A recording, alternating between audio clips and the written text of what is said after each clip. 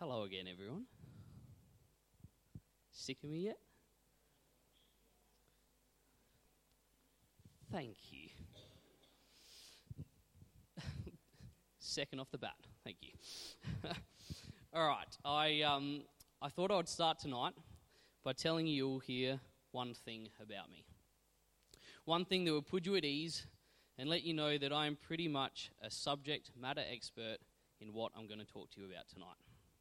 So the thing I'm going to share with you is this. I have participated in every bad decision I have ever made. I was there for all of them. That is not my slide. I like it. I'm not sure how I can incorporate it into my sermon.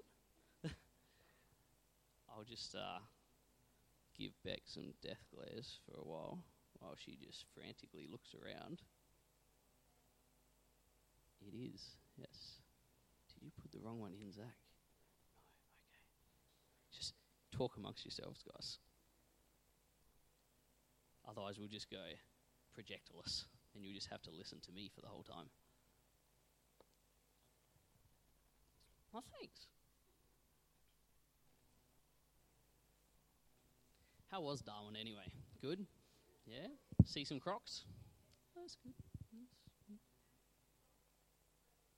Good. Oh, good. Nice. We're good. James, you in footy yesterday? No? Oh, that's sad. All right, we're good? Confident? Hey, that looks like something I did. I think we're roughly up to about slide 2. It's good.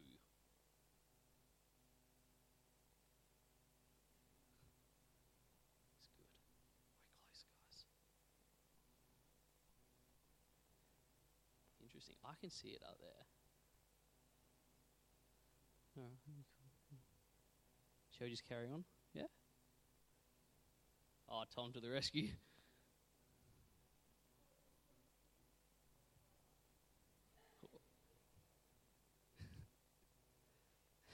It's much entertaining. If you ought to swivel your heads around and look at these guys that added the pressure at the back. Hey, very good. All right, where were we? I have participated in every bad decision I've ever made. There we go. I was there for all of them. All the bad financial decisions, professional decisions, relationship decisions, and the list goes on and on and on. I have talked myself out of exercise and into dessert. And the common denominator of all my bad decisions was me. Now, these are all a bit embarrassing, but of course, you know, the reason I don't mind sharing that is that you, like me, you have participated in every bad decision that you have ever made. You were there for all of them.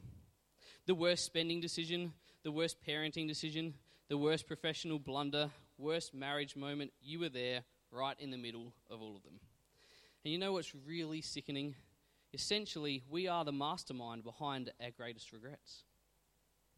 Now, the reason I say all that is the topic today, which is leading well. Now, the topic of leading or leadership could probably be spread over about 50 different sermons across the year. However, tonight, we'll be looking at how self-leading is critical in our own personal lives as well as the life of this church. And how, if we get it right, we might be able to better influence people around us in a positive way. Now, before we get into some ways we can go about this in our own lives, let's jump into the passage for tonight, which comes from 1 Timothy chapter 3. This is a letter from Paul, who acted as a mentor to Timothy, and it more or less outlines what should be expected from leaders and helpers in the church. It is also relevant for our own personal lives as well. So from Timothy chapter 3. If anyone wants to provide leadership in the church, good, but there are preconditions. A leader must be well thought of, committed to his wife, cool and collected, accessible and hospitable. He must know what he's talking about, not be overfond of wine, not pushy but gentle, not thin-skinned, not money-hungry. He must handle his own affairs well, attentive to his own children and having their respect. For if someone is unable to handle his own affairs, how can he take care of God's church? Goes on in verse 8 to 13. The same goes for those who want to be servants in the church. Serious, not deceitful, not too free with the bottle, not in it for what they can get out of it, they must be reverent before the mystery of faith, not using their position to try to run things. Servants in the church are to be committed to their spouses, attentive to their own children, and diligent in looking after their own affairs. Those who do this servant work well will come to be highly respected, a real credit to this Jesus faith. Now, there are a few character traits in those verses, but tonight what we're going to hone in on is the aspect of handling of our affairs.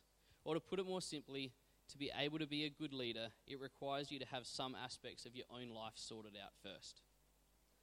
So, we're going to look at 2 reasons why this is important, and then we're going to look at 2 ways to achieve it. The first reason why this is important is this: you won't be a leader worth following if you don't lead yourself well. You can still be a leader for sure if you don't lead yourself well, but you won't be a leader worth following. You see it in workplaces all the time. You might have a boss who is on a much higher salary than you, but their life is just a bit of a mess. You might want their salary or their position or their vacations, but you don't want to be like them or do like them. So they might be good at their job, and you likely still will do what they say at work, but it is unlikely that they will influence your attitude or choices in everyday life. And you know what? We learn something like this from our parents. We first see this played out in home. You know that whether or not you want to be like your mother or father has far less to do with what they said to you than it does with how well they led themselves.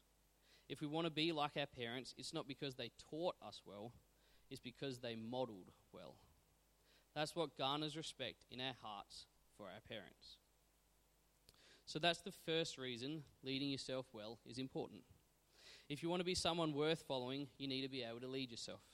And as Christians, it gets a double dose of importance, as there is no point trying to lead someone to Christ if they look at the rest of your life and decide you're not someone worth following in the first place.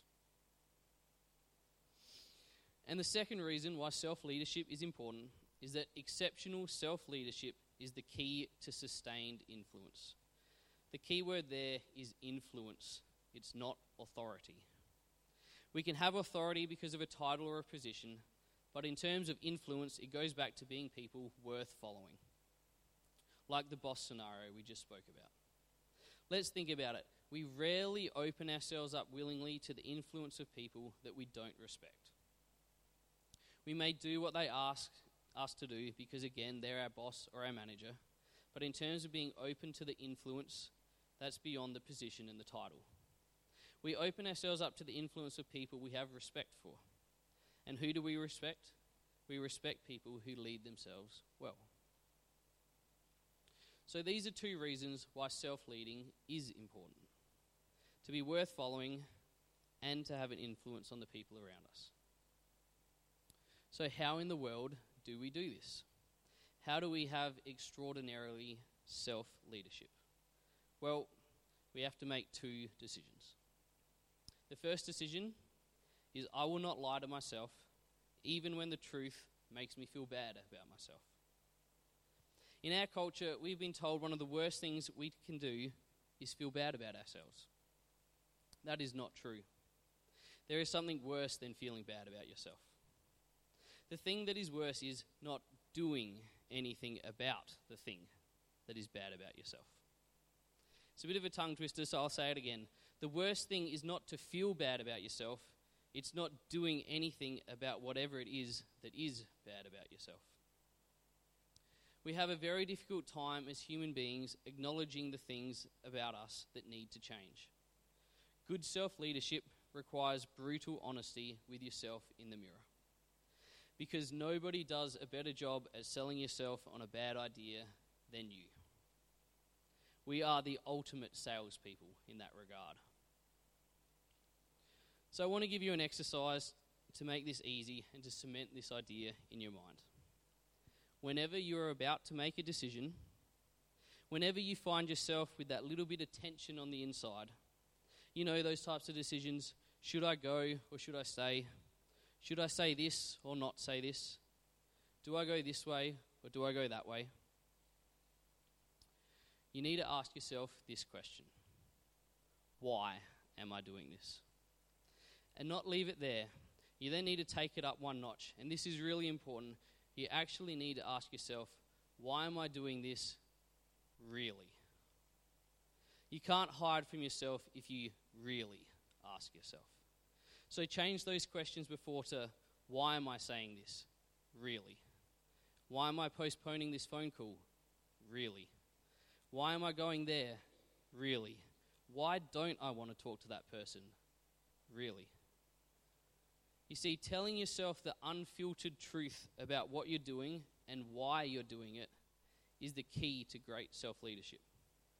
When you get to the bottom of why you're actually doing things, then you can really decide if something needs to change or not. And the thing is, when you answer that question truthfully, you don't even have to do anything with that information. But you do owe it to yourself to know the truth. Imagine living your entire life not really knowing how you as a person actually operates because you're just skimming over those decisions. And the second thing we'll look at, and the second decision we need to make, is that we will prioritize what we value most over what we want now. You see, what you want now is rarely what you value most. This is a lesson most people never learn, but is essential for great self-leadership. And it is amazing how what you want now is rarely what you value most. You'll come across it later tonight. You want dessert, but you value your health. You could definitely create 2 columns and fill them up with things you want now that contradict what you value most. You cannot lead yourself well until you discover what you value most. And the sad thing is, most people don't even know what they value most until it's too late.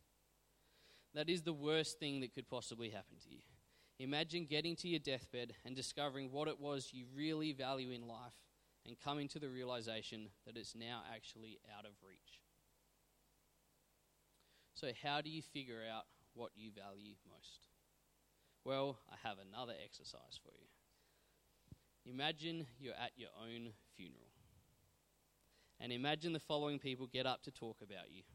Your mum or your dad, your brother or your sister, your wife or your husband, or your children, a friend or a work colleague. And these people from all your walks of life get up to say something about you. Now think to yourself, what is it you want these people to say? Try it later tonight or tomorrow morning or in a devotional time sometime this week. Write it down on a bit of paper and actually think about it. Because that there will be your personal definition of success. And that is what you value the most. So, what do you want said about you at the end? You owe it to yourself to discover this. You see, when we know what we value most, we can then sculpt our lives around achieving those things. You'll find yourself much less distracted by the things you thought you wanted that take up all your time, your money, and your energy. And you'll be able to channel that time, money, and energy into the things that really matter to you. But only if you find out what really matters to you. We want to be those types of people that you see and you just know that they know where they're heading and why they're heading there.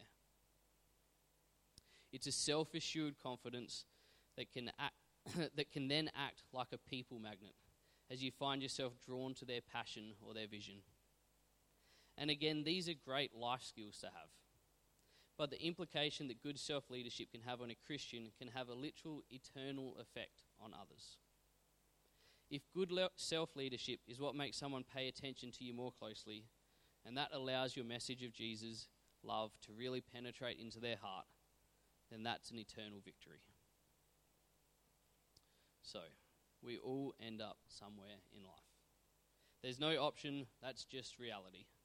Ideally, we end up somewhere on purpose. And there's only one person on this planet that can help you end up at that place, and that person looks at you in the mirror. So if we can lead that person well, then that allows us to be people who others want to follow. And it allows us to influence others because we can be Christ-like role models to our homes, our church, and our communities.